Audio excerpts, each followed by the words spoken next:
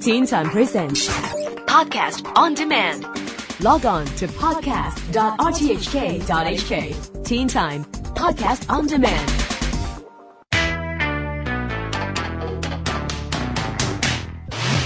This is the Teen Time Science Blog. I'm Neil Chase.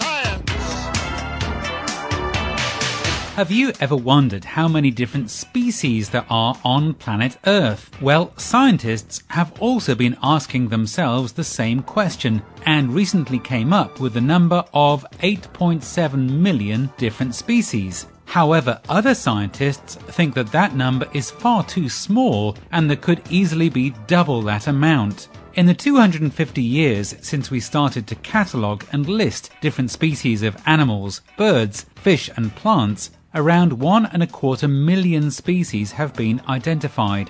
That may seem like a lot, but there are parts of the world that we haven't ever been to yet, like remote parts of the Amazon jungle or deep in the farthest oceans. Each time we go to a new place like that, explorers will often find a new species of plant or insect that we didn't know existed before. It is estimated that it could take at least another 1,000 years to know and catalogue every species on the planet. And with each discovery we make, we find out something new and amazing in nature.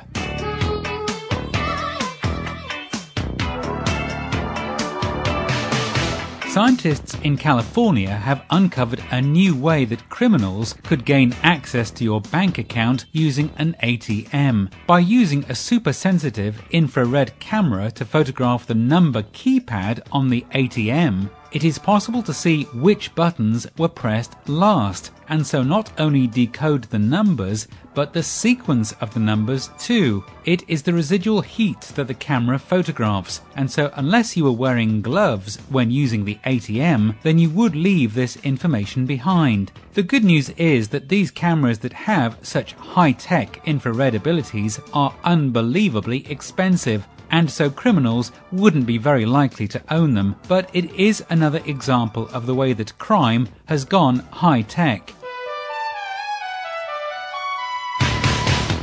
You can estimate the amount of energy your smartphone, laptop or TV uses, but what about the amount of power needed to do an internet search for something?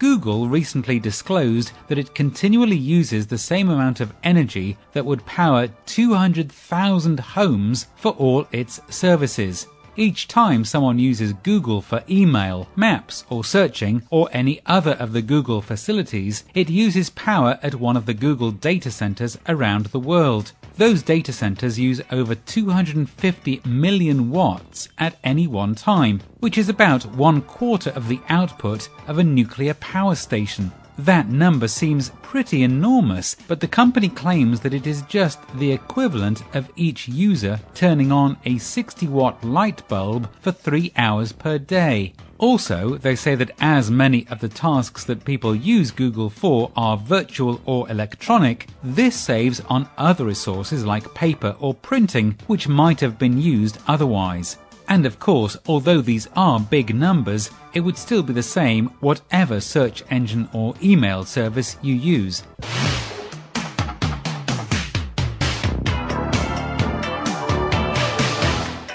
Many people won't eat meat because of the way that animals are raised or killed for food. But research is continuing into meat that is not grown from animals and instead from cells in the laboratory. Scientists aren't growing a whole cow or an entire pig, and it is not a living animal, but they have had some success in creating meat that grows from just a few cells into a chunk of meat. This would give vegetarians another food option, as well as being a possible solution for feeding millions of starving people around the world.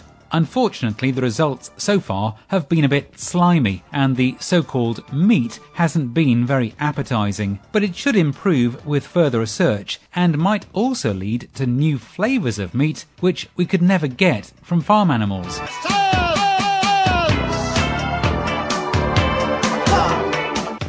If man is to colonize space, then we need to find a planet that is similar to our own Earth. Also, planets similar to our own would stand a better chance of having life that is evolved in the same way as we have too. A few planets like this have been spotted by astronomers, but the latest one seems to give the greatest hope. The planet, which just has the name HD 85512b at the moment, is a similar distance from its sun, has a similar orbit to ours, and is only a little bigger than Earth. So there should be areas that would not be too warm, not be too cold, and would have the potential for liquid water.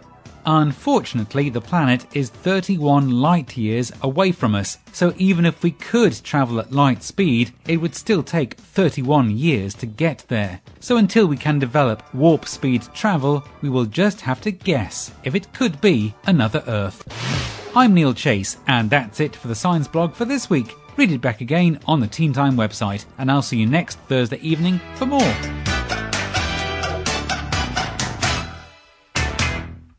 Teen Time presents Podcast on Demand. Log on to podcast.rthk.hk. Teen Time Podcast on Demand.